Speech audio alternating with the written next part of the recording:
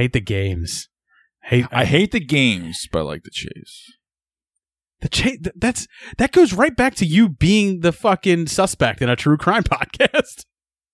I mean, it's more of a. It's really more of I like the variety. Here's what happens. You say a phrase like It's more of the variety. I like the chase. And I then like a variety pack. I like the so it says like something you say like that. I like the chase. And then you meet a girl on these dating websites. She winds up going missing, but the police find out that you went on a date with her. They then start investigating you, and then they're going to be listening to every fucking episode right, of and ours. then they listen to this, and you say things like, I like the chase. And they're like, this is our guy. Yeah, it's going to come up in court. And it's like, I like the chase. Or they go back to an episode where you're talking about a brother and sister fucking and spreading period blood all over each other's faces. Right. And then they hear shit like that. And they go, and then one cop looks at another cop and he goes like, I know we got no fucking physical evidence, but here's the thing. I've never been more sure of anything in my life. This guy is the fucking guy. This is the fucking guy. He likes the chase. Well, let's start chasing him. Let's see how he fucking likes it. Either way, he should be in jail, locked up, and put away. And then they'll never look at anybody else in that case. The real killer will get away because they're focusing on you because of all the creepy fucking shit you say. It's true. Think about what you say before you say I can't. I'm being honest. Welcome to Super Movie Brothers. Let's start the show.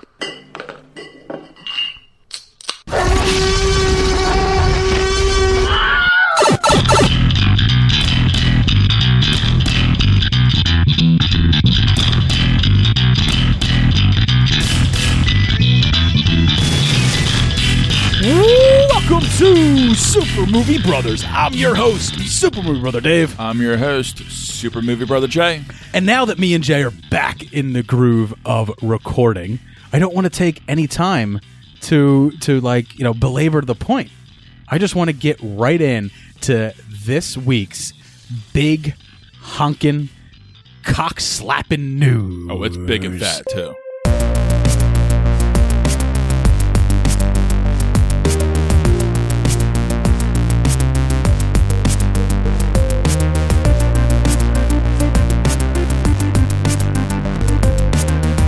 All right, Jay, it was a big fucking news week. And I want to start off with something that, I mean, I know I'm not a woman and I know I don't have the ability to do this, but it makes me a little moist. I'm going to be honest with you.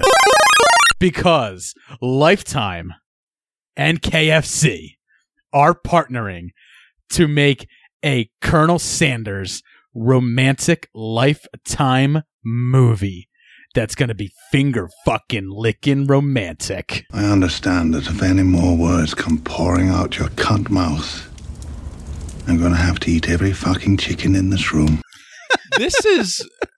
This is worse than the Will Ferrell Kristen Wiig thing that came out that one time that nobody believed it was actually happening, right. But it actually was.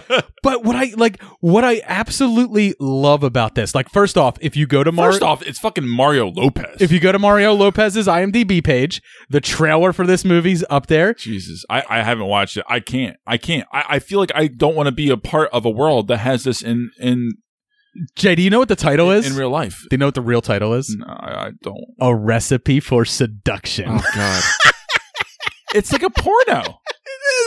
It is. But that's what I love. I love. This is kind of genius. Though. I don't know who Lifetime is making this for. Because it's for bored, crazy quarantine people. But here, that's the thing. I don't think this is for the regular, like, Lifetime, movie audience. They're going to get them regardless. Right. They already got them. I think they're trying to get a little meta. They're trying to get out there. They're trying to bring in a new audience, and they're like, look, we're fun.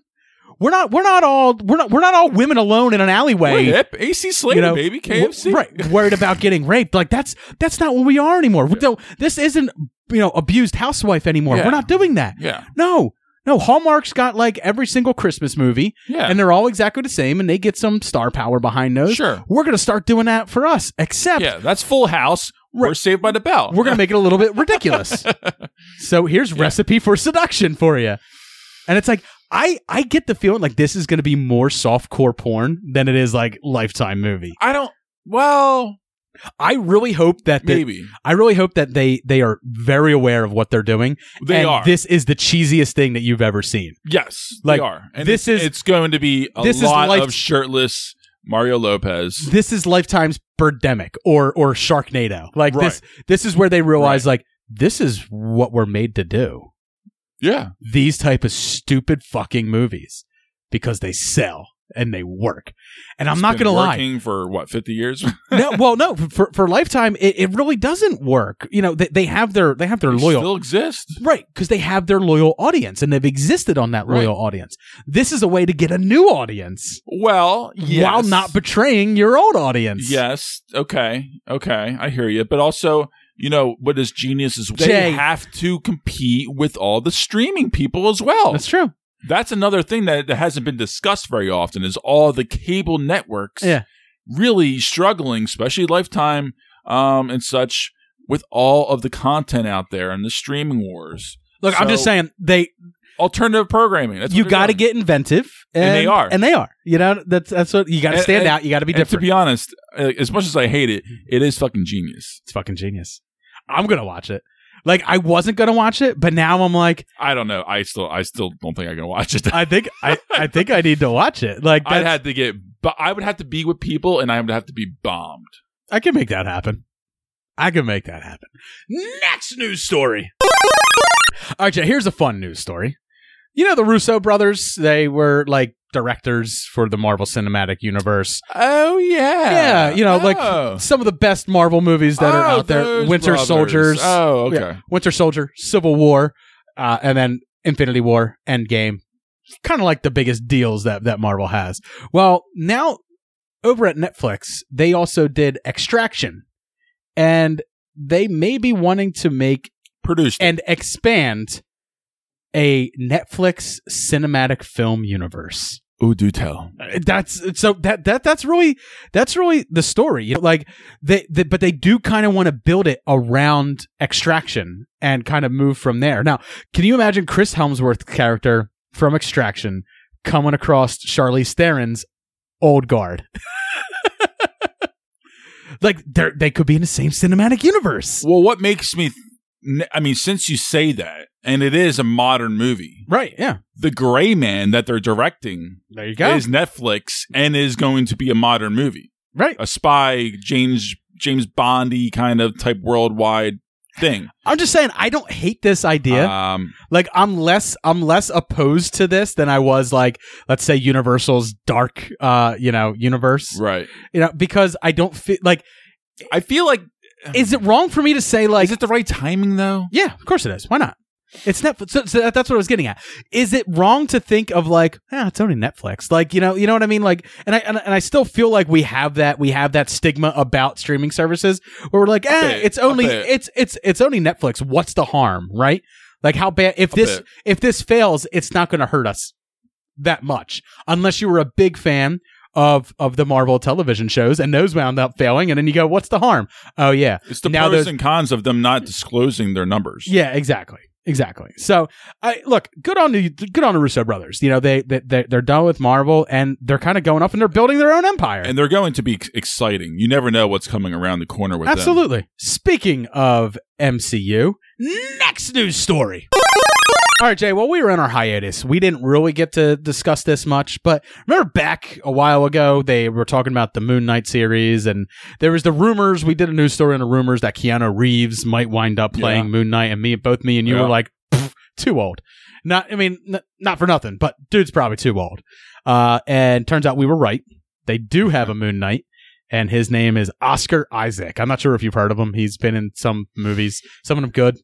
Most of them good. We would love to have him in the bedroom. Yeah, that's true. So Oscar Isaac will be playing Moon Knight, but that's not really the news story here. News story is he's also going to be playing in the Metal Gear Solid movie as Solid Snake. Now, I know you're not a big video game guy. I don't know him, Yeah, but Metal Gear Solid's kind of a big deal back on the PlayStation. Solid Snake, okay. One of the most iconic, I guess. I knew it was a big deal. I just didn't understand one of why those it was a big iconic deal. video game characters, probably in the past 2 decades. Oh, wow. Yeah. Okay. So I absolutely love this. I think he's a perfect casting for it. I'm just wondering, like, who was clamoring for a Metal Gear Solid movie, because first off, the game storyline alone is convoluted as fuck. But also it has massive fans, so I'm wondering like who are you going to again a video game movie to begin with. They're all failures. I'm still hopeful for the new Mortal Kombat. 99% are failures. Oh, we for sure. They're by the vast majority. But again, what's the cool thing about his character, because it is so convoluted, you could do franchises. But that's what I worry about. I worry about like the people who are going to champion your product, your super fans of Solid Snake and of the Metal Gear Solid series. If you kind of betray the story that they love and stuff like that, then you may wind up betraying your core audience. And it just makes me wonder like who this is for. Because, when I think about video game movies, I never once thought about a Metal Gear Solid movie. I'm not a huge Metal Gear Solid fan. I've played a fair bit of the games, but right. I never thought about it and was just like, man, we need one of those. And I think about Oscar Isaac and all the things he's been saying lately about his time with Star Wars and stuff like that. And I want to say, like, Oscar, like, let's take a look inside ourselves. Is this for a fat $2.5 million to $4 million paycheck, or is this because you really want to play Solid Snake? Okay, it's definitely, I think, a mix of money, but also he's going to have a lot more power. Right. Yeah. It's just him in his driveway, and he has like those like plane directing things as he's directing a dump truck into his driveway, and he's like, no, that's fine, just dump the money there. I hired some Oompa Loompas who are going to scrape it and throw it in their garage. We'll get to depositing it later. Hey man, every actor has their fucking thing. And then the little Oompa Loompas are singing their song as they're shoveling into his garage. Oompa doompa doompity doo. You sold out to Sony for dues. Next news story. All right, Jay, this is a fun news story that you shared with me earlier today. Netflix is going to be producing a series starring none other than our favorite man who loses his shit, Nicolas Cage. What am I, a fucking retard, man? Am I a fucking retard? Huh? I know what this is. You're trying to stop me out because of his crazy little nephew being around. Well, vive la fucking France, man! And he will be exploring the history of swear words. This is exciting. Words such as fuck, shit, bitch, dick, pussy, and damn. Love it. I absolutely love all it. The good words. I love it. I'm a little remiss. And the poster and everything. Oh, it's just perfect. I'm a little remiss that cunt is not on that list. And I know that is my ultimate. I feel like our UK listeners and Australian listeners are like, all right, what fucking gives, cunt? Yeah, like I want to know the history of cunt. But they use cunt the way we use fuck. Well, yeah, it has a wide range of meanings. Sure, but like cunt is like my most powerful curse word. It is. If I say cunt, I mean I'm really delivering. I slip it in there from time to time. Like I get if it comes out, I really mean. I don't think I would ever. I'm really trying to drive. I don't think I would ever call someone like a fucking cunt, right? Like especially like my wife. I would never do that. Right. But I would. You do want to see your son one day. I mean, I don't want to die. You don't want to die because that would happen. But I think like chumming around with you and then calling you a fucking cunt and stuff like that's a little different. There's a little bit different inflection, a little bit different. It's all in the tone, right? It's not like an American thing. Like it's not spoken like in America the way it is out internationally. Nah, we were founded by Puritans, so I mean, yeah, fuck it. But no, I'm very interested in this because Nicolas Cage will break it down for us to help us understand that, and he's gonna do it in such fantastic fashion. So good. So the history of the word fuck. I can't wait for it. Oh God, I think it's gonna be. So good. I think it's gonna be a lot of fun. Definitely not something I can watch in front of my daughter, but nah. There it is. Yeah, put the headphones on, tuck her to bed. Absolutely. Pour yourself a bourbon neat. have some fun. Just have some fun. Next news story. All right, Jay, tell me if you remember this guy. His name's Neil Blomkamp. You remember him? Oh, yes. Or as Ridley Scott, when he appears on our show, likes to call him, "Oi, fucking Blomcunt." You're not going to touch my Hellion franchise, Blomcunt.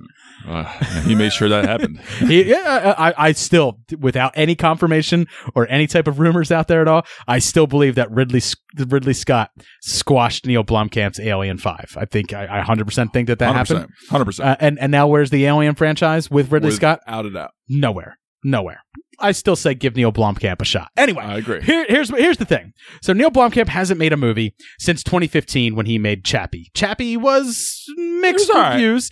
I liked it. I think it was one of those movies that like it wasn't what I expected coming from the guy who better than Elysium. It was better than Elysium, I thought. But coming from the guy that made District 9 and stuff like that, I was like, the edge is there, but not in the same way. It's more of like well, that's the trickiness about his original. It's more content. of a societal edge, that one, like and the way like I saw that movie, the way the trailer built it up was that Chappie was this robot that was meant to basically enslave the downtrodden, the poor people in this South African town, and instead, he winds up being repurposed as their greatest champion and as the leader of their uprising. And that's not what it turned out to be at all. But that's what the trailer made you think. However, there's still a lot of heart in Chappie, and I think it deserves people to give it a second watch at least, because I've watched it a few times now. There's a few moments that really make me tear up. Like it's got some emotional punch, that movie. However, all right. Stay on target. So Neil Blomkamp hasn't made a movie since 2015. However, if you listen to me and some of our previous episodes, he's been doing the Oaks Studio thing over on YouTube, where he's directed 3 of those short films. They're all short sci-fi horror films. Yep. He's also had a slew of other people come in and do them. Some great cameos in them, from Sigourney Weaver to, I believe, Ellen Page is in one of them. Like there's some really there's some star power behind it, and there's also some really fantastic directing and I want to say like dark sci-fi concepts that are behind them. So if you haven't watched them, go check them out. Oak Studios. Now, I like to see him do like a Black Mirror-esque action sci-fi type thing. Funny you say that. Fucking hilarious that you say that. 'Cause in secret, during quarantine and during this pandemic, Neil Blomkamp wrote a script. He then produced a film. He then shot and directed a film, and that film is now in the editing process and will be released this year. Wow. A full-length feature film. You did it. You crazy son of a bitch, you did. Crazy son of a bitch. I love it. He filmed an entire supernatural horror film during the COVID-19 pandemic, kept it completely under wraps. He filmed it in British Columbia, Canada. He used a majority of Canadian actors who would not be so well known here in the States. So it's not like any of this really leaked out. He stayed sequestered. He did this thing. Yeah. Did it in a vacuum. There's probably not even COVID up there anyway. And he made it. And I'm wondering, might this and this could be. I respect the guy a lot. Yes. So I wonder, in this vacuum, like a creator making, and I like all the stuff he's done over at Oak Studios in a vacuum as well. Could this be like his masterpiece? Even on the shoestring budget that he had? Because I mean, District 9 was done on a shoestring budget, for Christ's sakes. There's a fair chance. I am so curious about this. No title. I mean, I don't want to say it's going to match District 9. Right. No, but because it's not. I think that's his masterpiece. Fuck yeah. You're right. No, right. That is a masterpiece. But to come out the gates with that, that's the tricky. That's the sad thing. I look forward to this because I love District 9. But I think he's better with he's like a Burton. Like, he's better off the cuff. Stop giving them money. Right. Like they do better. They perform better. Their art is better when you put some, I don't want to say handcuffs. You give them free reign, but you don't give them so much money. Right. So let them be curious. You're going to hate me for saying this. You're going to hate me for saying this, but you give Burton money and you get Dumbo. Or you give Burton restraints like he had from Warner Brothers when he did the original Batman film, and you get Batman. You give him a whole lot more money, you get Batman Returns. I love me some Batman. I know Returns, a lot of people love Batman Returns. I would still argue that Batman Returns is not the Batman that Batman 89 is. It's good, but it's not the Batman that Batman 89 is. Godfather Part 2. There's 45 minutes without a Batman in Batman Returns, okay? Relax. There's a lot of good shit in there. Penguin, Catwoman, come on. There's a lot of good shit. About a half hour of that movie could probably have been cut out. There's a lot of good shit. But, so I look forward to this Neil Blomkamp thing. Like I'm intrigued by this. I'm excited by this. Nay, I say I am a little hard at the thought of this. I am semi-hard. Yeah. I got a chub. A little chub, yeah. Absolutely. If I was wearing boxer briefs right now instead of not wearing underwear, because I never wear underwear when I wear sweatpants. I mean, come on. Who does? Thank you. Yeah. Thank you. Thanks for telling me that. Yeah. But I would look like I had an impressive package in the boxer briefs that I'm wearing because of the slight amount of blood flow that is now increasing the size of my penis thinking about this Neil Blomkamp movie. I respect the dude. Yeah. And my respect for him has grown even more after seeing all of those concept art and stuff for his Alien 5, and I was really jonesing for that. You know how much I know how much you love him? How long this one news segment is. And it's a very small news story. Well, let's move on to our next news story. All right, Jay, so we've already been told that we are getting Tobey Maguire, Andrew Garfield, and we are also getting Jamie Foxx in Spider-Man 3, and apparently they will all be reprising their roles, as rumors say.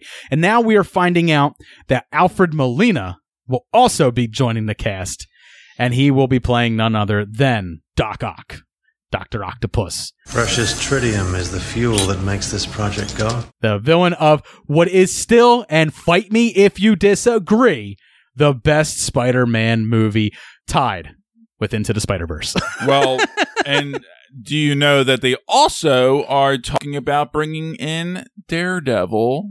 Why not? Just fucking go nuts.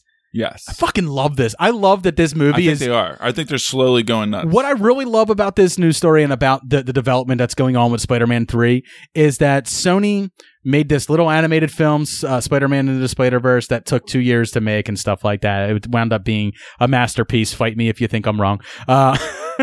And people wound up loving that so much that they're like, oh yeah, well, we can just run with this concept. We can just go fucking nuts with it. And now they're like, oh yeah, I think a mainstream audience is ready for something this insane, this batshit. We're ready for the tangled web that is the Spider-Verse. Oh, we are. And you texted me earlier today when we were talking about this news story, and you're like, I just don't understand how they're going to fit all this into a movie. And then I just sent you one text. It's like, Feige's still a producer, right? And you're like, oh yeah, that's right. Yeah, this will probably be fine. No, honestly, you did reassure me because I was getting a little nervous and a little jarred. I'm like, you don't want to have a corny cameo flash type of moment with all of these great characters that we all love. Right. Just to make an appearance. It's cheap. It's actually going to do a disservice to the film, I think, in a lot of ways. So when you said that Feige was attached to this, I'm like, oh. Well, that was part of Sony's extension deal with Disney. I trust Feige. Was that Feige would have to stay on as producer, even though Feige apparently was not happy about that, was what those reports were saying at the time, because he wanted to spend more time focusing on the MCU. But I think this will all be fine. I think this will be fine. I'm excited for it. However, I do have, some trepidations like you do, where it's just like, the ending of 2. Like, are they going to touch on that? They have to. That's going to be pretty wild. I mean, they're obviously going to be starting this movie off with Spider-Man, just like Iron Man, essentially on the run, like Iron Man 2 almost. Yeah, where like the reveal has been made. Yeah, and now there's a target on him. Yeah, yeah, absolutely. And now he's a celebrity. Yeah, I don't know how they're going to get to the point where it's Peter on the run, Peter versus a villain and stuff, into Peter going into the Spider-Verse, or at least crossing universes with these other people. I don't know. Maybe these cameos are blown out of proportion and they're not going to be reprising those roles. Maybe Andrew Garfield is playing a guy in Times Square dressed up as Spider-Man, and that's it. Or like Tobey Maguire and him are like two guys dressed as Spider-Man in Times Square hucking for some spare change. Yeah. And then they start fighting each other on the corner because they're like, this is my corner, Spider-Man. This is my corner. And then Peter just whips by and that's it. And like, that's it. There you go. There's the cameo. Stuff like that is never leaked this early No. in a production. No. That's why I'm like, that kind of stuff is. I have to play devil's advocate because I don't want to get like too excited for something that could wind up being a completely mundane throwaway scene that's just like, huh, that was a nice nod. Let's move on with the story. I think we could both say that we liked where the train is heading. Yeah, I do. I do like where the train's going. Yeah. So I like that we're running a train. more news to follow, I'm sure, on this. I like that we're running a train on Spider-Man. I like that there's 3 Spider-Man and the train's being run. Next news story. All right, Jay, this is the big one. This is the one that's probably going to take up the majority of this time. Maybe not as long as my Neil Blomkamp's story. But this, unfortunately, this news dropped right after we recorded last week, literally the next day. Warner Brothers made the announcement that their entire 2020, well, the remainder of 2020, and their entire 2021 slate of movies will be going directly to HBO Max. Now, well, simultaneously in theaters. In theaters. Now, there was like a caveat that they put on this. Yes. All the movies that are going to HBO Max will not be streaming in 4K or UHD. They will not be in high definition. 1080p is the highest it will be on HBO Max.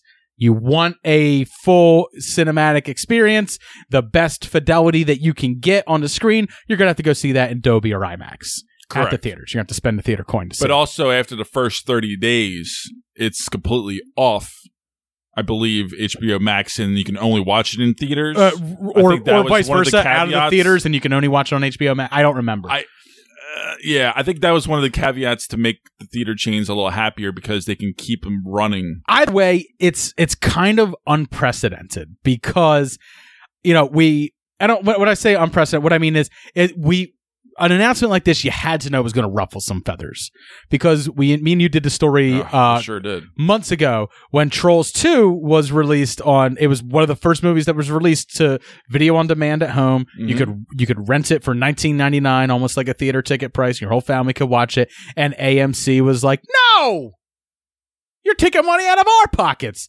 We had a fucking deal here. You bunch of losers! You're working with a professional here! Sure. And they threatened lawsuits against Universal, so much so It's never happened before. that AMC and Regal both stood up and say, you know what, Universal, you can't play your movies here anymore.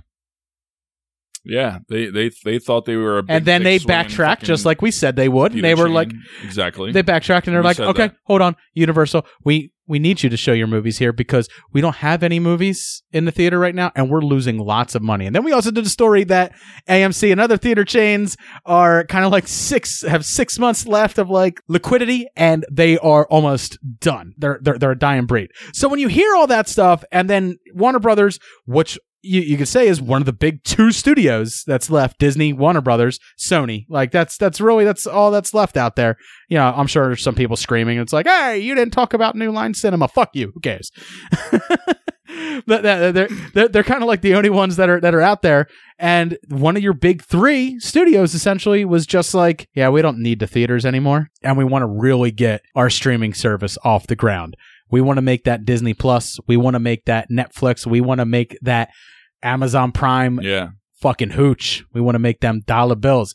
And I don't know if you know this, but HBO Max's subscription numbers are far lower than their expectations. So Are they though? Warner Brothers and Maybe. HBO they're far below expectations. But they also went all in on that.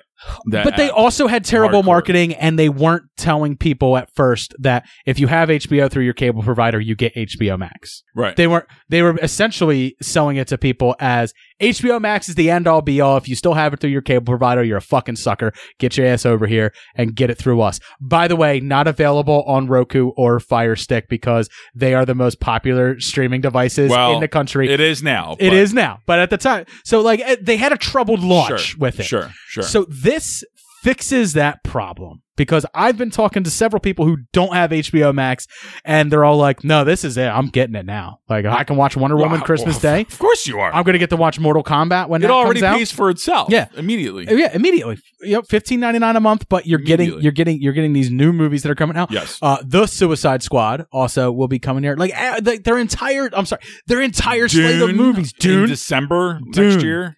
Dune will be coming out. Can you believe that? I mean, I'm fucking obviously going to theaters for that.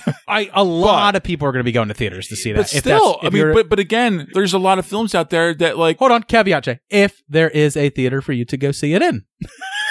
If there isn't. Touche. I mean, it's one of those situations where, we have to brace for this.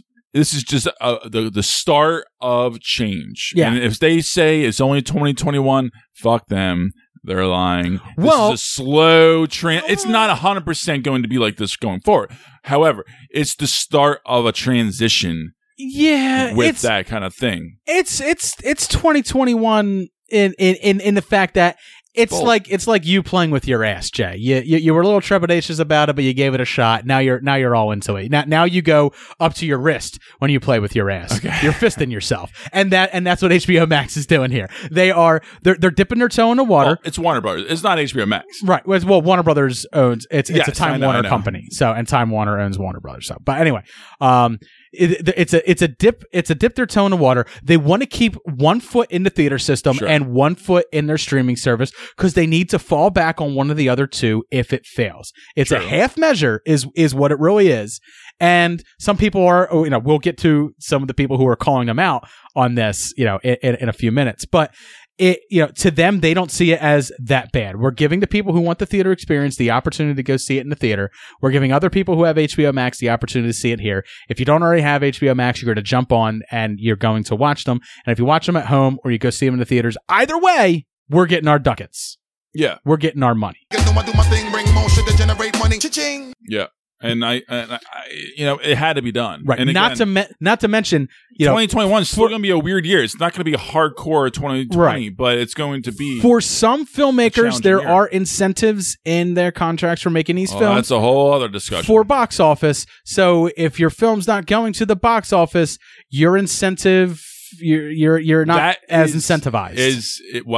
Right. And Wonder Woman was changed. They did change that for Patty Jenkins to agree and Gal to release it on HBO Max at Christmas. Right. So, but guess what? Nobody else has that same deal. I'll be honest. I was ecstatic when I saw this news.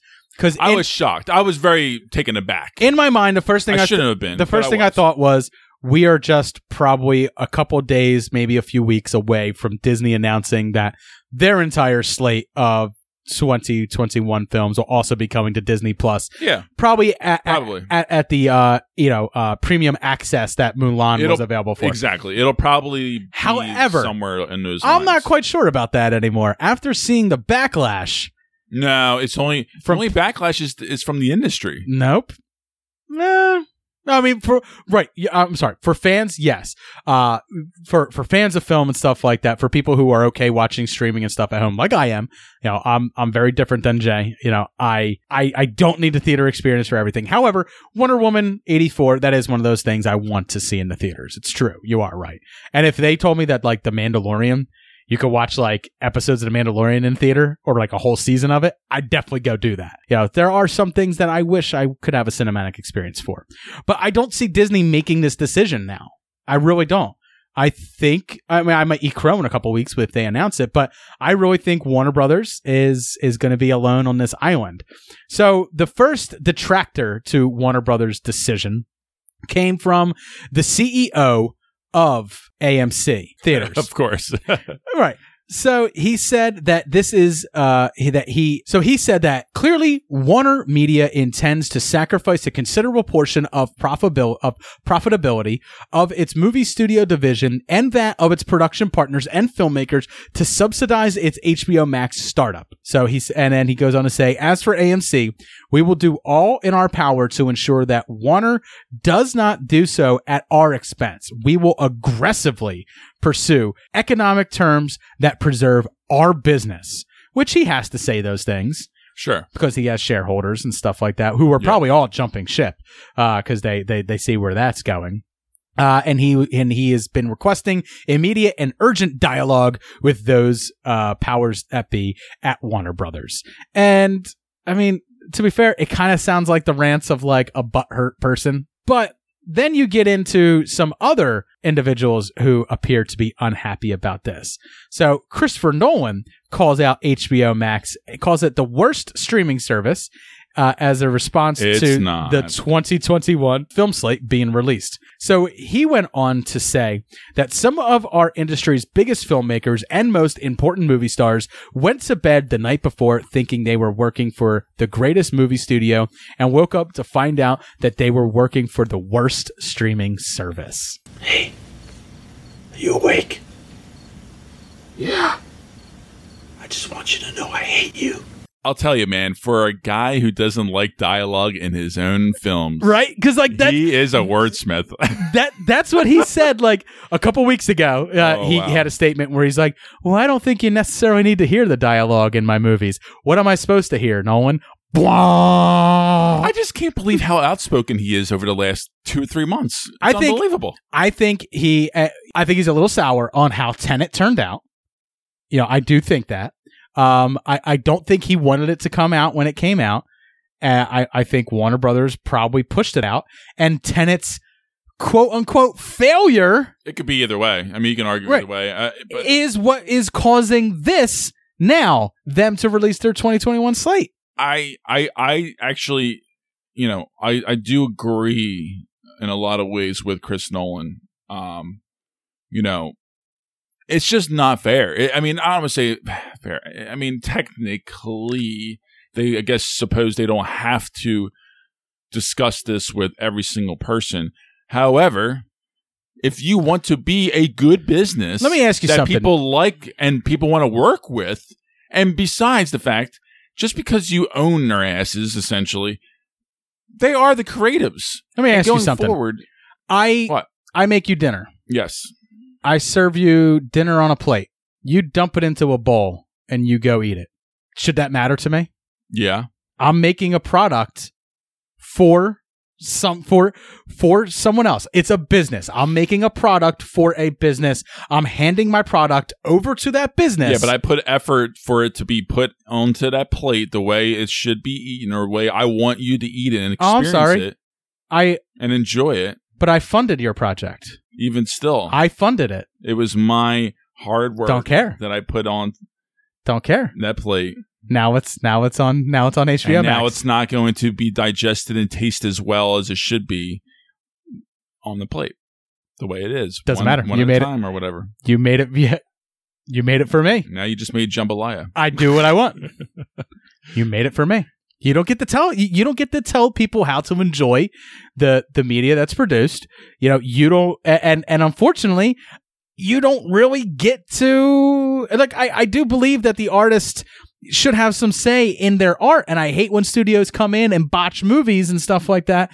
But at the same time, you also don't get to decide where your film's released. Yeah, I understand.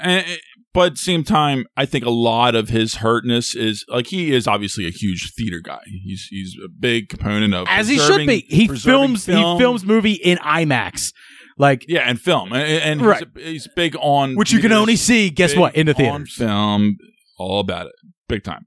But also financially, their back end only works in theaters. And that's just not actors. That's also directors, and directors like Nolan.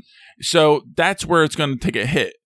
And you know, people funding, financiers like Legendary, who I think put up the most money to make Dune, right, weren't even consulted. Well, I was just saying, there are some other individuals. There's a lot of moving parts and factors to all this. There are some other individuals who have come out and are not maybe quite as loudly as Nolan is doing it, but apparently James Gunn has made his displeasure known. He didn't, do an interview with the Hollywood Reporter to say it the same way Christopher Nolan did. There's no creative that's going to be liking this. But apparently James Gunn's not happy that the Suicide Squad will be coming to HBO Max, and Dune's production company, Legendary Pictures, who also are behind Godzilla vs. Kong, which is another film that will be coming to HBO Max same day as it's released in the theaters, are apparently looking to take legal action over the HBO Max deal that Warner Brothers has made. So this story's not over. A lot of upset people. But I still come down to the fact that, like, you don't get to tell me how to enjoy a thing. Like, and you don't get the, like, if I'm a studio, you don't get to tell me how to release my product. It's more complex. I understand. It's far more complex. And that's where it really comes down to, and the way they handled it. But you're drinking beer from a can. I'm drinking beer from a glass. Is there anything wrong with either of the two? Your enjoyment's different. No, I don't think it is. To each their own. Exactly. I prefer watching things at home on a streaming service. I don't think there's anything wrong with it. And I understand that a lot of these artists are, that create these movies, create them to be seen in the theaters with a big experience. However, I wonder how much of that is built off of their own experience with cinema and film. Going to the theater. Of course. Okay. Nostalgic. Then I feel like I need to play Bob Dylan's, like, these times they are a-changin'. And maybe this is the Band-Aid that has to start, 2020 is that transition Band-Aid. Because, honestly, change the landscape of Hollywood. I'll be reviewing a movie this week that I watched, His House. That's on Netflix. It came directly to Netflix. I let you watch some of it. If I were watching that in my perfect space, would there be, my wife's TV with Selena playing on it as loud? No. But, I still probably would have gotten the same amount of enjoyment watching that alone in my den as I would have watching that alone and in the theater. And that's just me. That's just who I am. I'm fine with it that way. But I also understand that, like, you're the type of person that would prefer everything in the theater over seeing it at home. Depending on price point. Yeah. Oh, well, yeah. But like stuff like an indie, I could do an indie at home, and that's perfectly fine. It's mainly the blockbusters, and still, I still enjoyed the experience. And for the whole A-list membership that I had, why not go to a movie theater and watch a movie than watch it at home? So we're in agreement. I guess something to do. Watching a movie is like good sex. When you watch it in the theater, it's like having good sex in a bed. When you watch it at home, it's like having good sex standing up in the shower. It's not ideal, but you're getting your rocks off. You still got your rocks off. All right. So that's going to do it for this discussion. Jay, let's head over and let's get into this week's What Are You Watching? What are you watching? What are we watching? I think he's trying to watch some illegal channels. Always watching. No, go past this part. In fact, never play this again.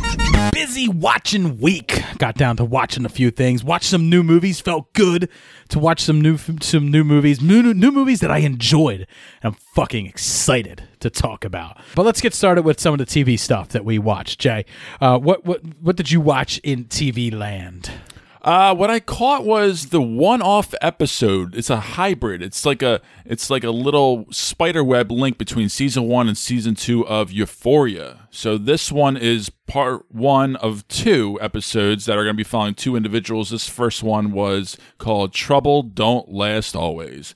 And it is a 1-hour episode, essentially a 2-hander with Zendaya, you're right, and Coleman Domingo in a diner, and they are discussing a lot. I mean, obviously, he is her sponsor. She is just recently. Are you hold on? Are you spoiling parts from No. Euphoria season 1? No, by saying that he's her sponsor. No. Okay. Because I thought Euphoria was about her coming out of drug addiction. So yeah, but that's not really a spoil. It's not a spoiler. I haven't watched the series. I mean, it's true. It starts off that way, but it's not. Because I haven't watched the series yet. I do plan on watching it. But yeah. I don't know when. It's definitely a must watch, I would say.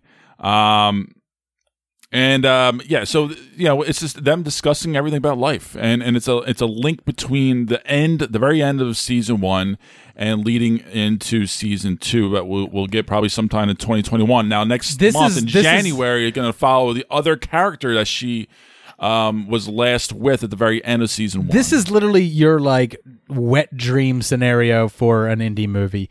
2 people, kind of setting a diner, talking about what random things from life. Yeah, it's heavy. It's good. That's your. Really that's good. like your I know. thing. Oh, I was locked in. Everyone loved it. What's your favorite movie series again? Oh, the Before series. Isn't that people practically sitting or when walking it's done and talking? well, yes, but when it's done well, and it's beautiful. I effective, get it. It is poetic. I get It's it. Visual poetry. I get it. So this one. Hey, I like coffee and cigarettes too. If you haven't caught it, right? I like and respect coffee and cigarettes more than I love it. Yeah, I love. Certain, There's a lot of I love certain stories. stale parts Not in there. all Yeah, of them, I know. So yeah, I definitely think you know if you're a fan of the series, go seek this out. This kind of came out of the blue, and it's really good. So check it out. So is it as good as? It's right on par. It does not skip a beat. Is it as good as Jules at the diner talking with? Well, this is Rue, but Jules' episode will be in January.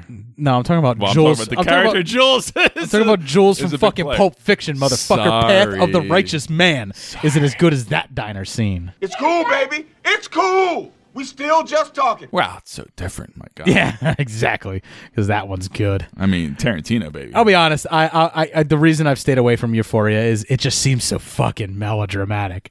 It seems like so. It seems so you, and it just turns me off so much. Just give it a shot. Yeah, if you like Jay's type of stuff, watch Euphoria and then get to me and let me know. Reach out to me on the social. I am kind of medias. curious. I want to know how other people see the show. I mean, I know this show is highly regarded. It gets very good critical acclaim and stuff like that. But that doesn't always mean that it's what I'm looking for in a show at the time. Sure. But I heard this.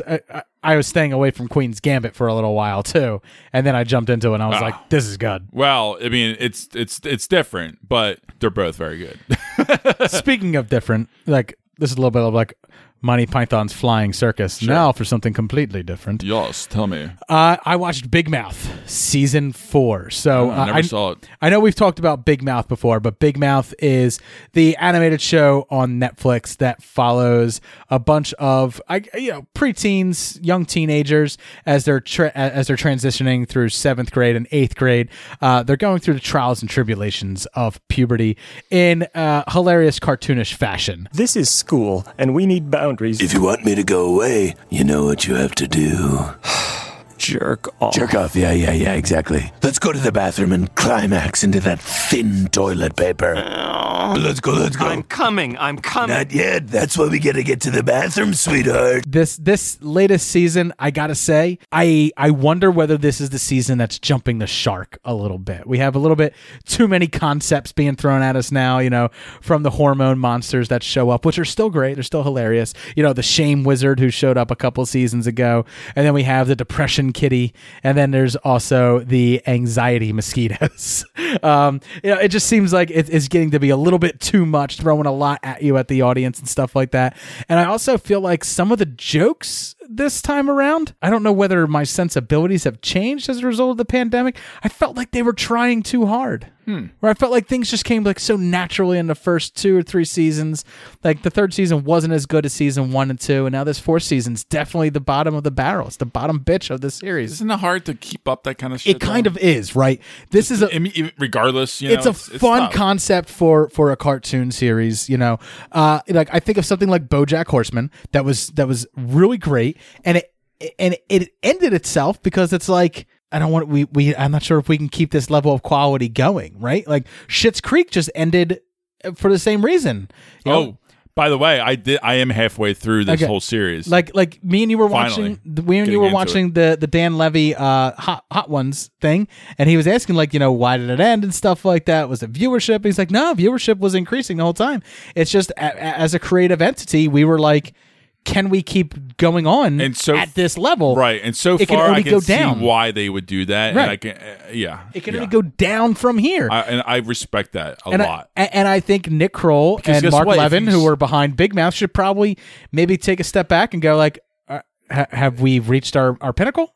But guess what? Let's end it. Let's bring it down. And you know why? It's going to hurt your fucking wallet too. It's true. Yeah.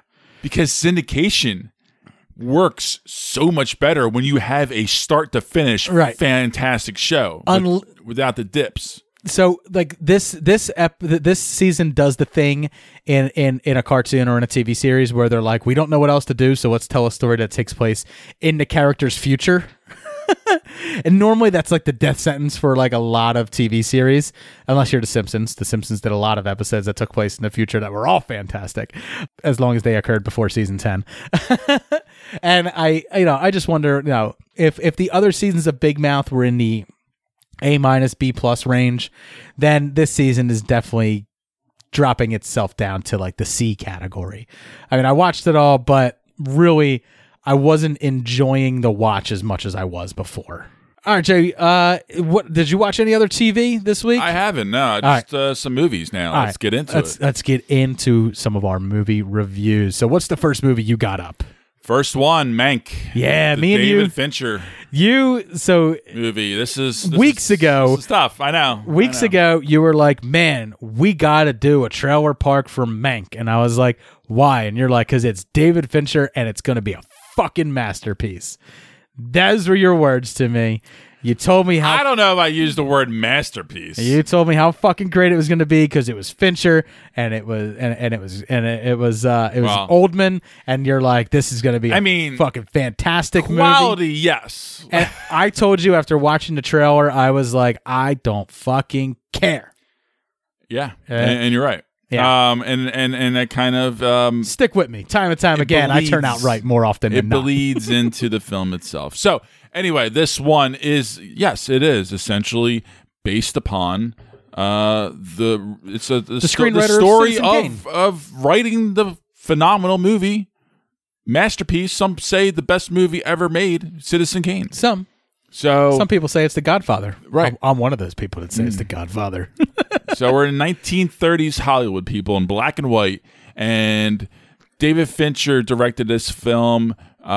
This was based on the screenplay written by his father, Jack Fincher. So this one, it mainly follows daddy issues much, Mr. Fincher? Yeah, so Herman Mankiewicz, played by Gary Oldman. Yeah, so this guy is a degenerate drunk. Doesn't really, has a lot of clout in Hollywood, but he's not really a big guy. Yeah, well, let's face it. During the pandemic, we're all degenerate drunks, so let's not go passing that around like some sort of insult, Jay. Just saying. Just saying. But back then, they were a lot more sloppy back then. Maybe. Well, you can hold down a good job and be sloppy somehow. Oh, yeah. Yeah. Mad Men. Back then, Mad Men showed us that. It's normal. Yeah. Exactly. And so he ties up with the great up-and-coming young Orson Welles, who wants to have a flick and have him write it for him. Fantastic voice, doesn't he? Who played Orson Welles in this? Oh, man, this kid really was, I guess he's kind of a nobody, but he really did a phenomenal job. And, Tom Burke, he hasn't done too many things. I mean, I know he was in Only God Forgives. That was probably the only thing that I've seen him in, and that was the Nicholas Winding Refn shit film with Gosling and my boy Baby Goose.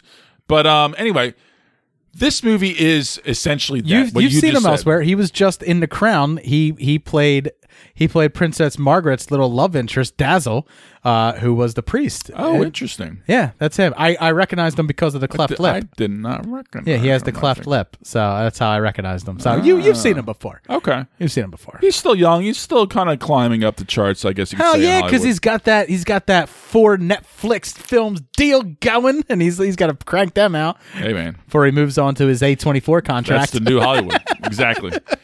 So this one is exactly that. It is quality, production values, performances. It's all great. Right. But guess what? Visually, entertainment-wise. Well, you just said visual was good. You just said visual was good. You mean just the story was boring? Well, I'm sorry. Yeah. It's just not there. You're not invested. You can't get into it. You're not emotionally attached to any of these characters. You just don't care. And the flashbacks before, from back in the past to Mankiewicz trying to write the screenplay, it doesn't work. And with this backdrop of a political issues going on with the economy and the studio system, there's subplots that just don't work at all. Well, I it sounds just a don't whole care. lot like they were mirroring Citizen Kane in it, because Citizen Kane was, it was I one of the first understand movies that. to do like that upward angle Sure. to make the character of Citizen Kane to make Sure. him look larger than life. Yeah. They actually shrunk the set around him to make him look larger than life. There was a political campaign in that movie where he was. Yeah. So I could see. I can see where they're trying to where Fincher's. I'm not trying to say he's obviously playing homage to Citizen Kane in the creation of this movie. And maybe it is just the times. It just doesn't hold up. With this A lot era. of those Orson Welles film tricks are still used, but Well, I'm not saying visually. I'm just saying story-wise. story-wise, yeah, this is Story-wise, like they're. I think this is gonna. This story sounded boring the first time This I heard movie the concept will of it. get a lot of nominations. I don't think it's going to get a lot of wins.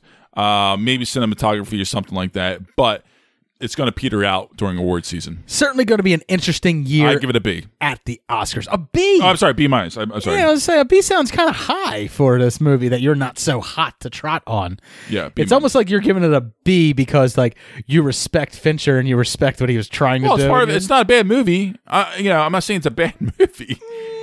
I'm not going to watch I just don't like the movie. I don't care for the movie that much. I'm going to put this on my Netflix. I'll put this in my Netflix list and I'll scroll past it for the next year and a half, just like I've done out of The Irishman.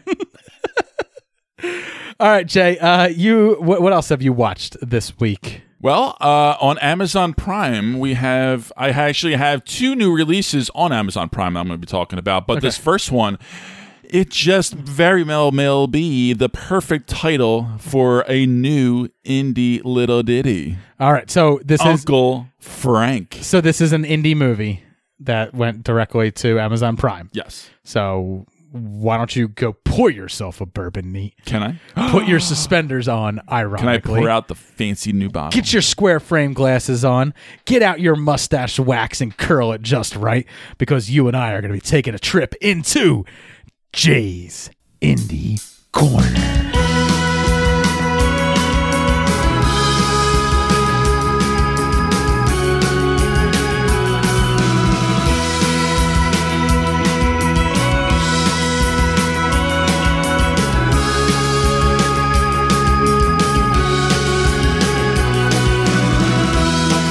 All right, Jay's got a little indie ditty that he wants to share with everybody.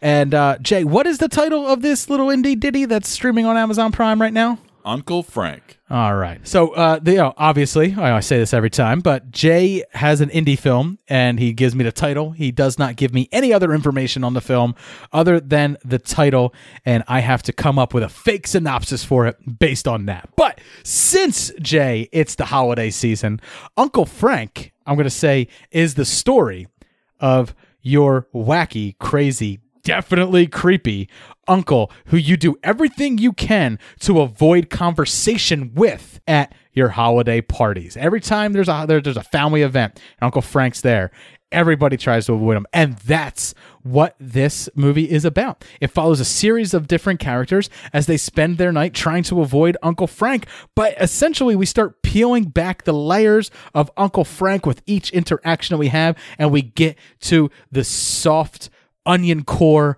that's there, and it's going to make you cry just like an onion would, because Uncle Frank's got some skeletons in that closet. And I even got a little song to go along with this, Jay. Please do. It's the holiday season, and whoop-de-doo, and hickory-dock, and Uncle Frank just pulled out his cock, and now your dad is calling up the cops. God damn, motherfucker. And they'll be coming down the chimney and busting through the front door. Anyway. Beautiful, David. Beautiful. So is that what Uncle Frank's all about? Well, I mean, no. Is it about the creepy uncle? Well, let me get into that. I have an Uncle Frank, and he is far from the creepy uncle. He's actually a very solid dude. No. I love my Uncle Frank. No, so. Uncle Frank is phenomenal. He's fantastic. However, some people in his town might think he's the creepy uncle. Because he's gay. Yes. I'm going to take that guess. You're right. Okay. You're right, because 1973 South Carolina, you can't be gay. And it's very frowned upon. Jay, I don't know if you know this, but there's parts of South Carolina where you can't be gay now. We're believe it. We're not that far progressed. I believe it. We have the luxury of living in the Northeast. A lot of our friends have the luxury of living on the West Coast. Yeah. I mean, our parents graduated high school 1972. Yeah. So my dad 1 signed year before 74. this. Yeah. Oh, was he? Oh, I thought we 74. Same year. Sorry. Yeah. Anyway, now this has a great ensemble cast because this is written and directed by Alan Ball, who is a well-known producer for 6 Feet Under and True Blood, very successful for HBO. He hasn't done really anything with directing, perhaps, but I actually switched off at True Blood because that's a show like me and you have talked about. Right. Great, awesome, fun, great first season. Second season starts tapering off and diminishing returns. Gets a little weird. Same as Dexter. Gets a little weird. Yeah. But it's still fun. I had fun with it. And this one, is played by Paul Bettany. He's playing Uncle Frank. And the great up-and-coming actress Sophia Lillis is that niece who is too good for town, and she's trying to Sophia Lillis get out. Still not a household name, but she's the girl that is in Up. She's in It. She's in It, and she was in that. She was in that Sharp Netflix, Objects. Yes. It's a great TV show. The Netflix series where she had the powers. I Am Not Okay With This, and I mean she's something. She's going to be a nice little actress, and she doesn't again. We go back to our pre-roll that you and I were talking about. Watch what you say. She's gonna be something. She's gonna be a little thing. Nice little. The way you said that. Tell me you're still my little girl. Yes, Daddy. I'm sorry. Hear it in your head. She might. So you hear it the way I hear it. Hold on. All right, 2002. She's 18 years old. I'm okay. You're okay. I'm okay. All now right. you are. Woo! All right. But wasn't she 17 when Uncle Frank was filming? Shit. Anyway, continue. She was playing young. Anyway. Continue, man. So this is a simple story, really, because this is a very conservative, big family. They don't really understand Frank, and they don't really know what's going on with him. So he is living in Manhattan. Can I say something possibly controversial for half a second? Is this Green Book but for the gays? Perhaps. Okay. But not that complicated. Yeah. It's pretty simple. It's really a guy with daddy issues. Okay. Just wondering. And family issues, and he needs to come out essentially to them. So, fair enough. He's a good guy. He's a professor. He's a great guy. He's a good guy. He's got a long-term lover in Manhattan. His niece comes and stays with him, finds out his father passes away. They do a little road trip down to South Carolina to bid their farewell.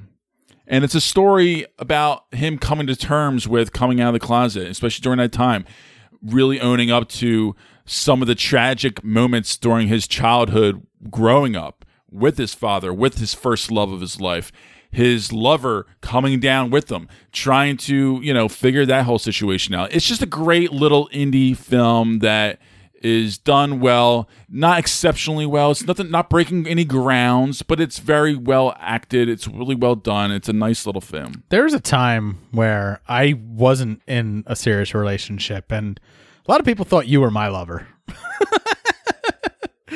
Who knows what we would have discovered on a road trip, Jay? Many people, little Jay and I were attached at the hip for years. And he was very clearly the pitcher in that relationship. People were definitely saying that shit a lot with us. Yeah. Yeah. So I'm used to it. Come here, Dave. Let me kiss. I did kiss you on the lips once, so I know.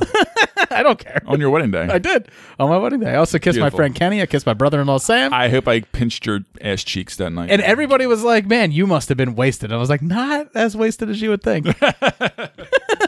Everyone's like, no, you must have been like blackout. I was like, just happy. I was not blackout. Nope. Nope. I definitely remember doing all that. Never. Yeah, I'm a big ass slapper. I know that. I mean, that's probably. Oh yeah, you definitely are. But that comes from sports, physical, right? Yeah, probably. Speaking of which, I should show you something. Don't slap that. God damn. So we were doing the lights on the. I just showed Jay my ass, and my ass has like first time everybody. A fucking it's beautiful, massive bruise. Actually, kind of frightening. Actually, yeah. It has it's. I have a massive bruise. So I was doing lights on the tree out there and out front. And we weren't going to do lights, but everyone else was doing lights. And we had some extra lights like sitting around. And I was like, all right, well, let's go do like the outside Christmas tree and we'll put like our little inflatables out around that. And we will just make a small little winter wonderland like right there in the front yard. And stuff you like just that. moved in. I don't think anybody's going to expect anything. Right, I'm not doing the entire. I'm not Clark Griswolding this motherfucker. That's for sure. So I have a wooden ladder. It's only 4 foot tall and stuff like that. So I'm standing on it, and the whole front yard it's kind of like uneven. It's on a downgrade. So I tell Lauren like just. You don't have to hold the ladder. You just have to steady the ladder. Like you're not holding my weight. You're just steadying it. So just hold the ladder while I go up there. For some reason, she walks off. Don't remember why. The ladder kicks out from under me, and the ladder falls right underneath me. I do like this, like just half like flip thing, and I fall straight down. My ass lands right on the leg of the ladder, and it's a wooden ladder, so it broke the ladder. My elbow smashes into the concrete, and my head hits the concrete, and I made that sound. Have you ever seen the video of the lady that's like stomping grapes and then she falls out a pretty far distance and she lands on the ground? She makes that noise like, oh. I was making a noise that was like that. No, but I want to now. I was making a noise that was like that, where I was like, yeah, because that's like real pain. Yeah, and Lauren's like, are you okay? And I was like, I think I'm okay. You know what I mean? It was like one of those things where I was just like, I knew I was hurt, but I couldn't tell how badly hurt. Well, and that's the thing, because it was that big of a fall. Yeah. Where the shock, you wouldn't be able to tell if you had a broken bone. It's only a 4 foot ladder, but like when you're standing up and you're opposite, but if you land a certain way, that's all it takes. So I wasn't sure whether like I was going to get up and my arm was just going to be like kind of like flopping there. Sure. You know what I mean? I was just like, well, that's fucked up. Yeah, I wasn't sure whether like I broke my like I knew I wasn't paralyzed. I knew it wasn't that bad, but I wasn't sure. Like I landed on my ass. I like my back is killing. I wasn't sure like what are the long lasting effects of this. And honestly, like within like a few minutes, I was up and I was moving around. I went and literally bought a new ladder, finished the lights and stuff like that. And like I pulled my pants down and I showed Lauren my ass and I was like, "Is it bruised?" She's like, "Not at all." And I was like, "Wow, what a little bitch I am." And then like the next morning, bruises, man. Right, Give it 2 or 3 days. Right, when I was getting a shower, I got undressed and I looked in the mirror and I was like, oh God. And it's like it's my whole like left cheek that's like black and blue. I mean, it's probably 4 inches high and 15 inches wide. Yeah. I mean, it's thick. I mean, that's a dense, deep purple. I mean, you look at my body. Thick's the only way I do things, honey. There's a lot of ink in that purple on that skin. I'm telling you right now. That's thick's the only way I do it. That's a legit bruise right there. So like not going away anytime soon. It's actually getting better and stuff like that. The elbow is fine now. It has a little bit of tenderness, but like I've been getting better. But like today I went for a run with Luca and I don't have a small rump, we'll say. So as I run, like it moves, and like every time I stepped on my left leg and my ass cheek would jiggle, it fucking hurt. So I'm running and I'm like, ow, ow, ow. Yeah, I believe it. I believe it. But anyway, so stay on target. Stay on target. So check out Uncle Frank, Green Book for Gays.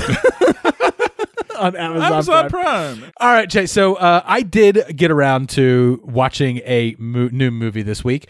So this movie came out, I believe it came out a couple weeks ago on Netflix, October 30th to be exact. And it's called His House. And it's directed by first-time director Rami Weeks.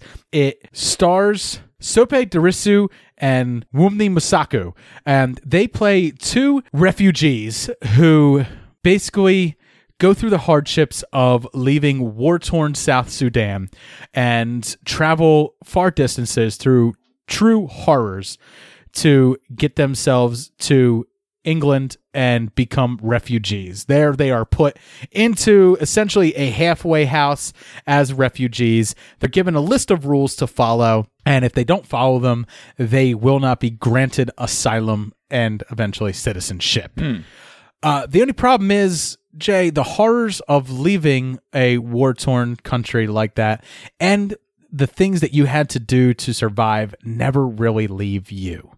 you bring them with you. Damn. Now, this is a horror film, and it is a horror film in the sense that this is more of like a psychological thriller.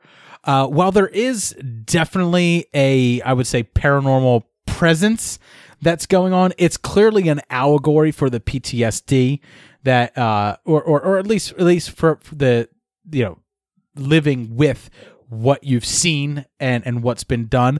And one of the things that I love about what this movie did was it's from a perspective that 99% of the audience couldn't possibly understand.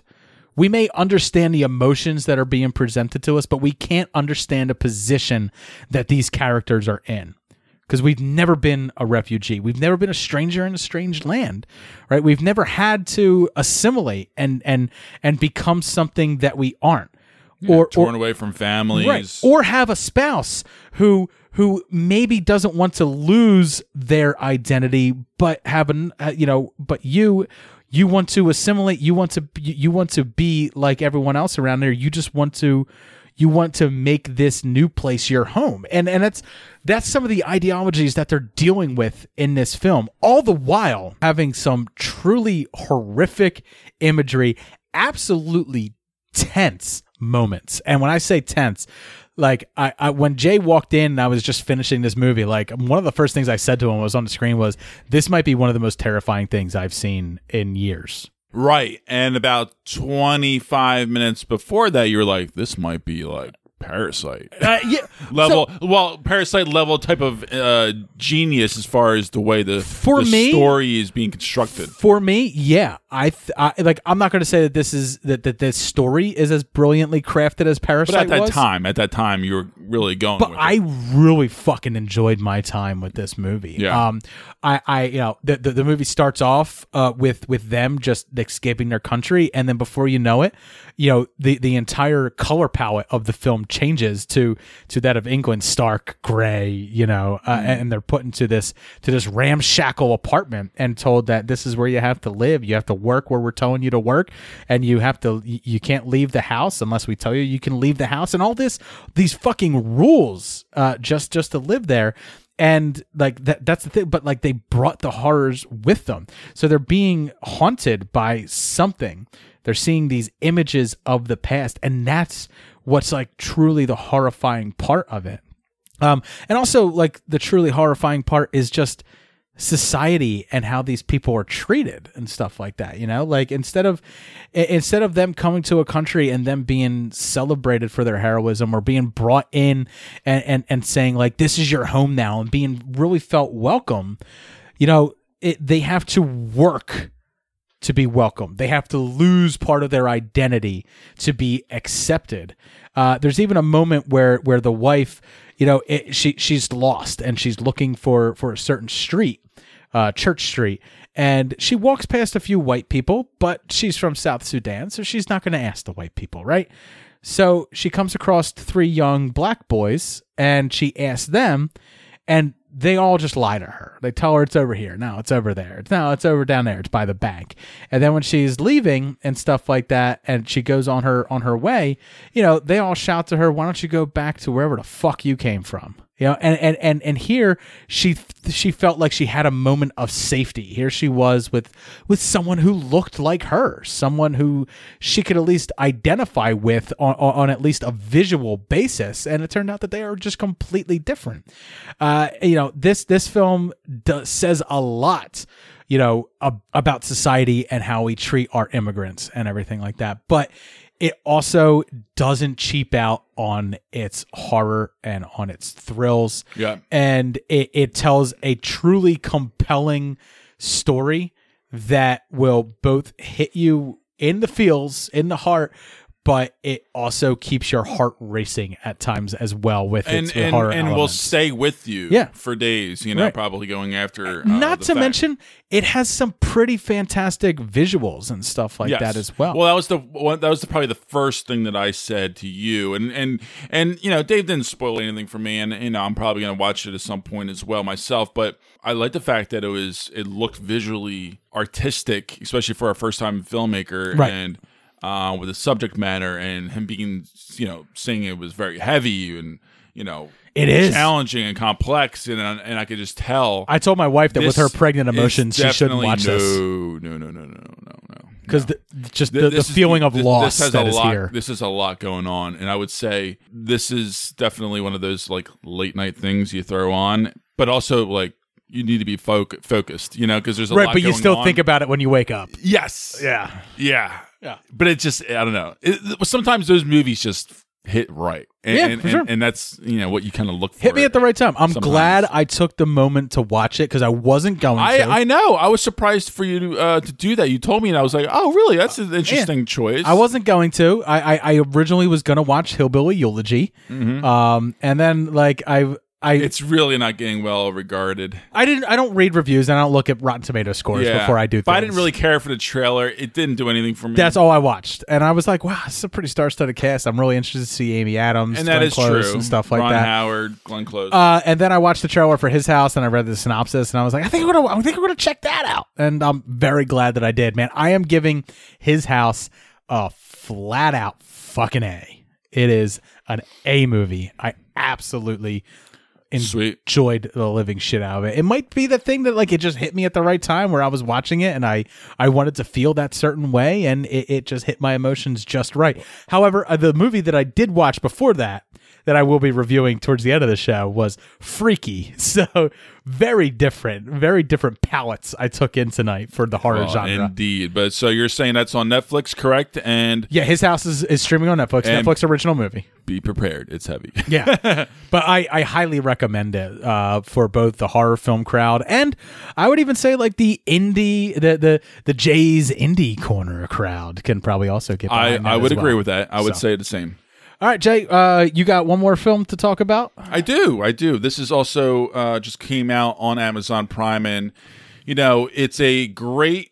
I would say I don't want to say unsung hero. I think it will slowly get more cred as award season comes along, and since it's on streaming services, and more word of mouth comes about. But Sound of Metal is a gem.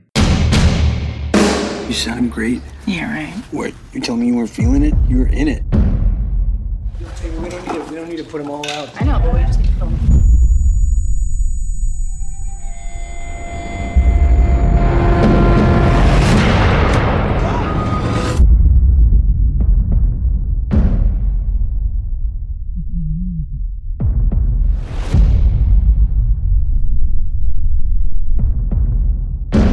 Your hearing is deteriorating rapidly. We'll come back. Till then, Lou, we just keep going, okay? No. Lou, no. Let's play tomorrow. Let's see what it's like, okay? I'm gonna be like a click track. You can play to me. You have to understand, your first responsibility is to preserve the hearing you have. I can't hear you. Do you understand me? I can't. I'm deaf. I'm deaf. And this one just came out, and this follows. Here's why I'm behind this movie. Okay, Riz Ahmed is in it. Yes, and he was in Rogue One, so I'm behind it. for that alone, he's an interesting actor. He definitely, you could tell he chooses projects carefully. Yeah. Hell, man, he's even the one that says Rogue One in the movie. He's the one. What call sign should I give him? Rogue One. Say Rogue One. True. Very true. Fucking awesome movie. Anyway, Riz Ahmed, Sound of Metal. Yeah. So Darius Marder, I think believe he's a first-time director, but he, was a writer along with Derek Cianfrance, who I love, for this story about this heavy metal drummer and his life getting thrown upside down when he essentially loses his hearing. Well, let me tell you all a story about how my life got turned upside down. Yeah, it was a two-man act. It was him and his girlfriend, and his girlfriend's played by Olivia Cook. And, there's no like Hollywood-esque kind of formulaic structure. It gets right into it. They're just living out of their RV, touring around, playing music, and loving on each other. And he gets the tinnitus. Gets it. Yeah. Oh, this is great. This is just great for my ears. This is what I was talking about with the whole tinnitus thing. Yeah, former addicts, and you know, it's tinnitus. You could say tinnitus. It's definitely a character study about the unraveling of him losing his hearing, where everything is revolved around it in a lot of ways, and at the same time, it's harming him physically. That could potentially, you know, lead to greater damage going forward the rest of his life. So, but something tells me he gets a budding music career, and the idea of making money, or is it just the love of the music, love of the game, love of the travel, love of the road? Well, I think that's it, and the love of his girl. You know, it's a big part of his life. It's his lifestyle. That's his life. He's playing drums. He's playing with his girl. Might I take a therapeutic, aka psychological leap here and say that a lot of your emotional tie to this movie might be due to the fact that you are partially deaf yourself? Yes. Okay. That later gets into it because so he is, you know, I want to say forced, but, you know, persuaded to go into this, I would say, retreat for the deaf. But not just that. Challenging individuals who, you know, need to learn how to adjust to this new, because this is your future issue, is right. What it is, and so it's almost like it's almost like an NA or an AA type of like rehab facility, right? In a lot of ways, but for the deaf. So it's like, so you're a piece of shit, but you're also going deaf. We're going to teach you how to deal with both things. It's very interesting. We're going to tackle both issues here. But I think a lot of these characters do go through a lot of problems because of, you know, the turmoil of having to deal with this, and I think, you know, not being born with it and not knowing that transition is jarring. You know, I mean, and people do resort to self-harm or addictions. Just do one simple thing of, you know, either cover your eyes for an entire day or completely plug up your ears for an entire day and live a day in that life, and you would go insane before the end of that day. Now, just imagine that slow digression, that slow degradation of it, and knowing that it's coming and eventually getting to that point, and not for being, me, it's the blindness. It makes sense. I can't imagine going blind. That'd be my number one. Like, I just would lose myself. That'd be really difficult. I know. Because you can always, for me, I'm such a visual person. You can do so much visually. Well, that's because you can't read. You can you can do a lot with. And anyway, so don't want to get off topic too much, but it's definitely an explorative character study with him coming to terms with his new loss. And Paul Raci, who is a deaf actor and is just not very well known, but slays. I mean, he kills it. He's just, you know, the leader of the facility and, you know, friend and mentor. And, you know, Riz Ahmed does a fantastic job with this performance. It's so respected. It's so understated, and, you know, really touches on a lot of things. And emotionally, for me, it really hits, and especially towards the end.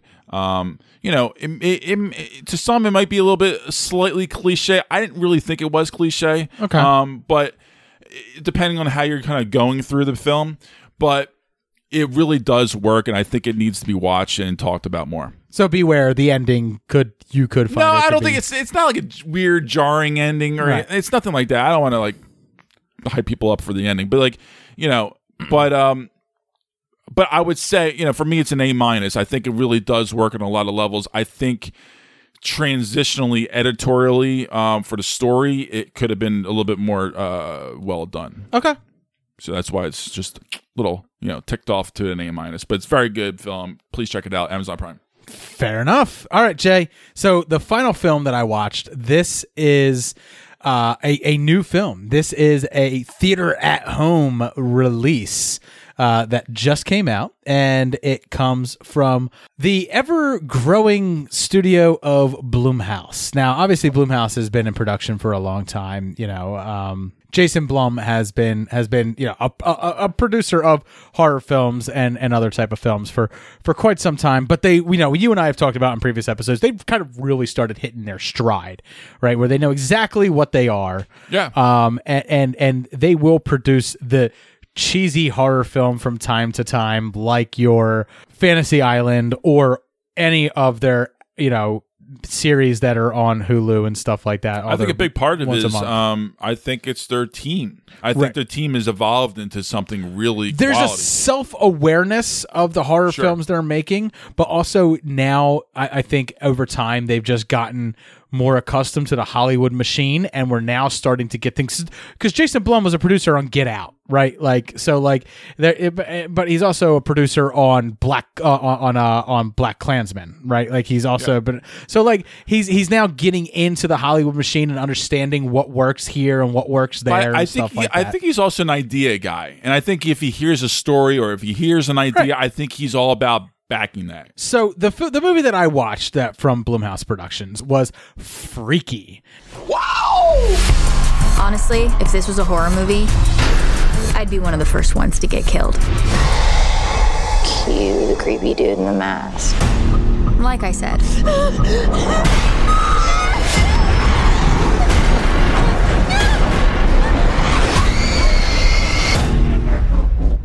But actually, it turns out... Where am I? I didn't get killed. Oh my God, why do I sound like that? I woke up in the killer's body. The Blissfield Butcher strikes again. Don't freak out. You're black! I'm gay! We are so dead! Ow! Will you stop? It's me, it's Millie! Hail, Blissfield, high, feel our glory and our might. And not only is that psycho wearing my body, he's killing it. Now, Freaky is... Which I must say, I've been torn. I really wanted to see this in a lot of ways. Well, it's Vince Vaughn. It's directed by Christopher Landon, and he is the director behind Happy Death Day, Happy Death Day to You, which are both films that I recommend. Other Blumhouse productions. I think they're worth your time. They are the perfect amount of horror and cheese and comedy. Like it's all blended together very well into a very fun sorbet, essentially. And he also did Scout's Guide to the Zombie Apocalypse. He's been in the Paranormal Activity family, a time or two. So, he obviously has his background in this horror genre. But, all right, Freaky follows Vince Vaughn, who plays the Butcher, and Catherine Newton. And Catherine Newton, she's also one of those up-and-coming stars.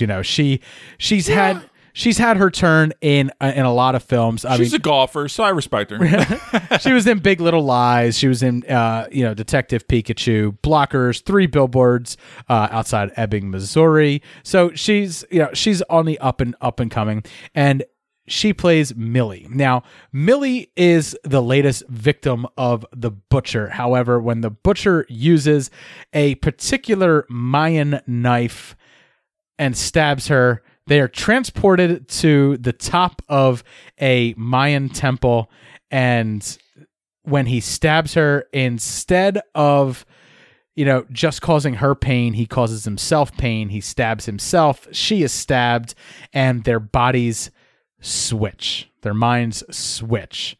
So the name Freaky obviously comes from Freaky Friday, and this takes place on none other than Friday the 13th. So, masked psychopathic serial so killer. this is a one-day film. This is a one-day film. Oh, that's fun too. So, that's always a good time. Yeah. So there's a timeline. There's a timeline. So now that the killer, the Butcher, is in Millie's body, she is going around killing their friends at her high school, and she is stuck in the Butcher's body, who's played by Vince Vaughn. And let me tell you, Vince Vaughn plays 16-year-old girl so well. Oh my God, did you just pee yourself? Yeah! I'm so happy to hear that. It's so fun. Because that's really what the money I would want to spend for. It's so to see that. So it's so fun to watch him run around. So he is playing Millie now, and she has her best friends, which is her black best friend Nyla and her gay best friend Josh Detmer. And let me tell you, this movie has so much fun, both with, when I say fun, it has a great sense of humor about gender, about sexuality, and about the roles, the stereotypes that play into that within our society and into movies as well. You know, like one of the lines, and you'll see it in the trailer, is the gay guy says, "You're black, I'm gay, we're definitely going to die," right? Like there's just no way we make it out of this. Right. But I mean, it has a lot of fun with that, but it also has like a serious tone as well, which surprised me, because there's a moment where Millie is in Vince Vaughn's body and she's talking to a boy, and she says something along the lines of, you know, being in this body, I feel so powerful, right? Like I felt so weak as a woman. Like I felt like I you know, I was vulnerable. I had to hide, right? Like for many women, that's what it's like walking around at times. Yeah. Their guard has to be up a whole lot more than 6'9" Jay his guard has to be up. No one's kidnapping and raping you. Right. But for a woman, that's a real fear in life. And I've actually just this past year actually had a conversation about that. And I never really thought much about that. Like, or even, I don't want to say took it serious.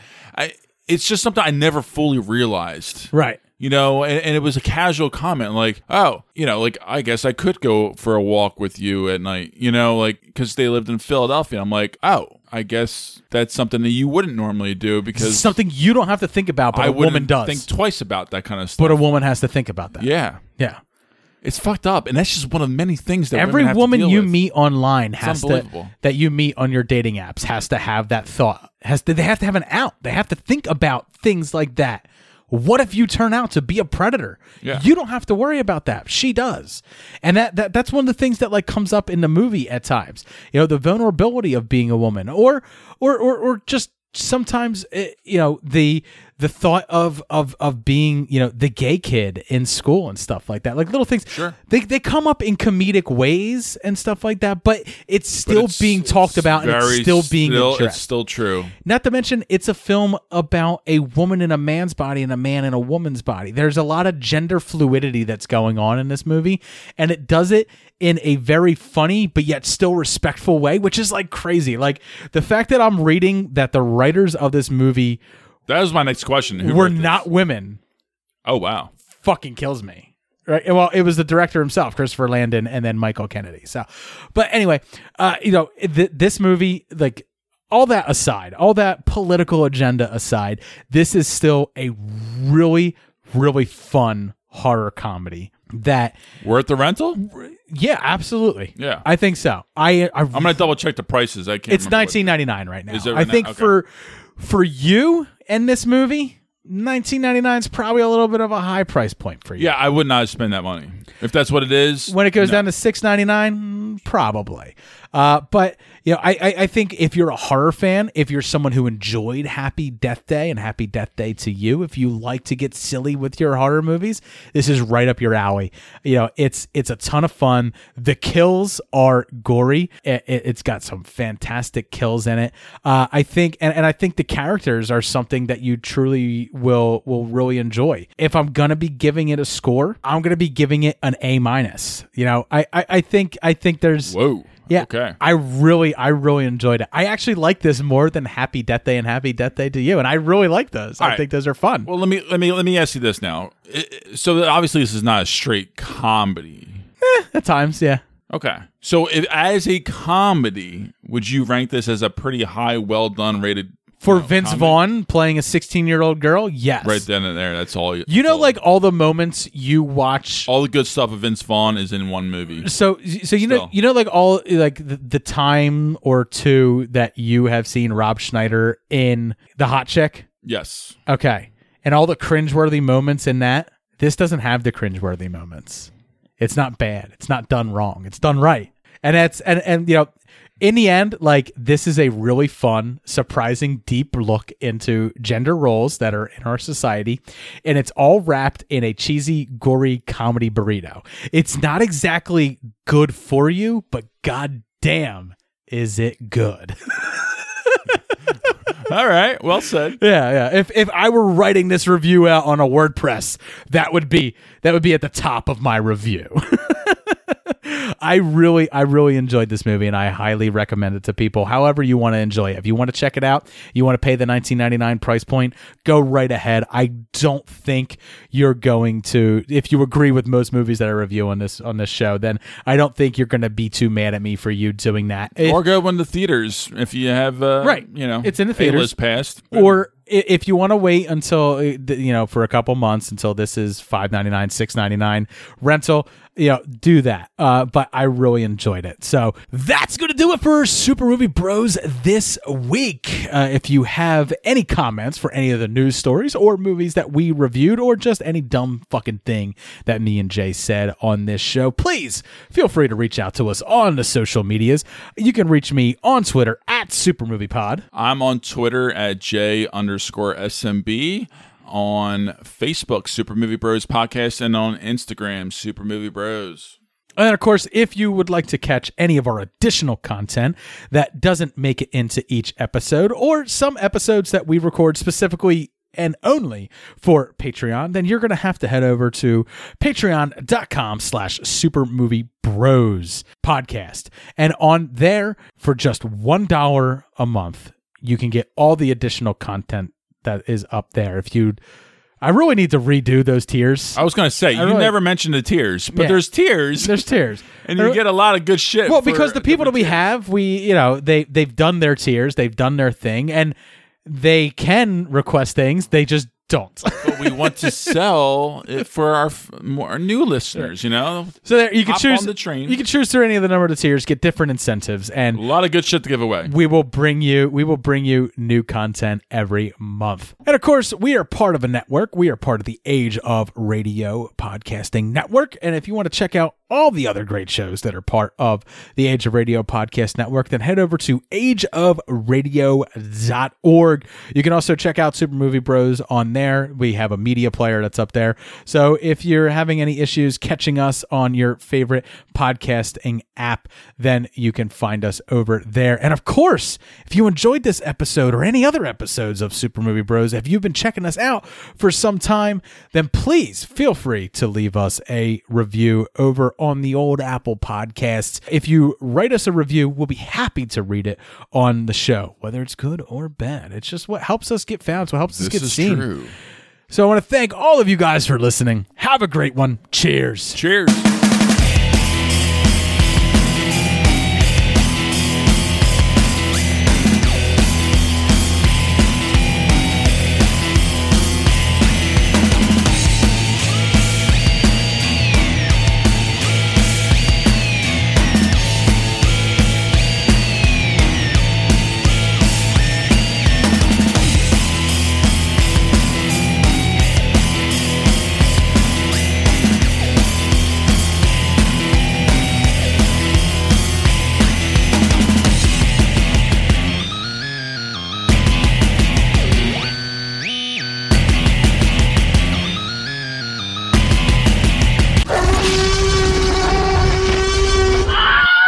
It's the holiday season, and whoop-de-doo, and Hickory Dock, and Uncle Frank just pulled out his cock.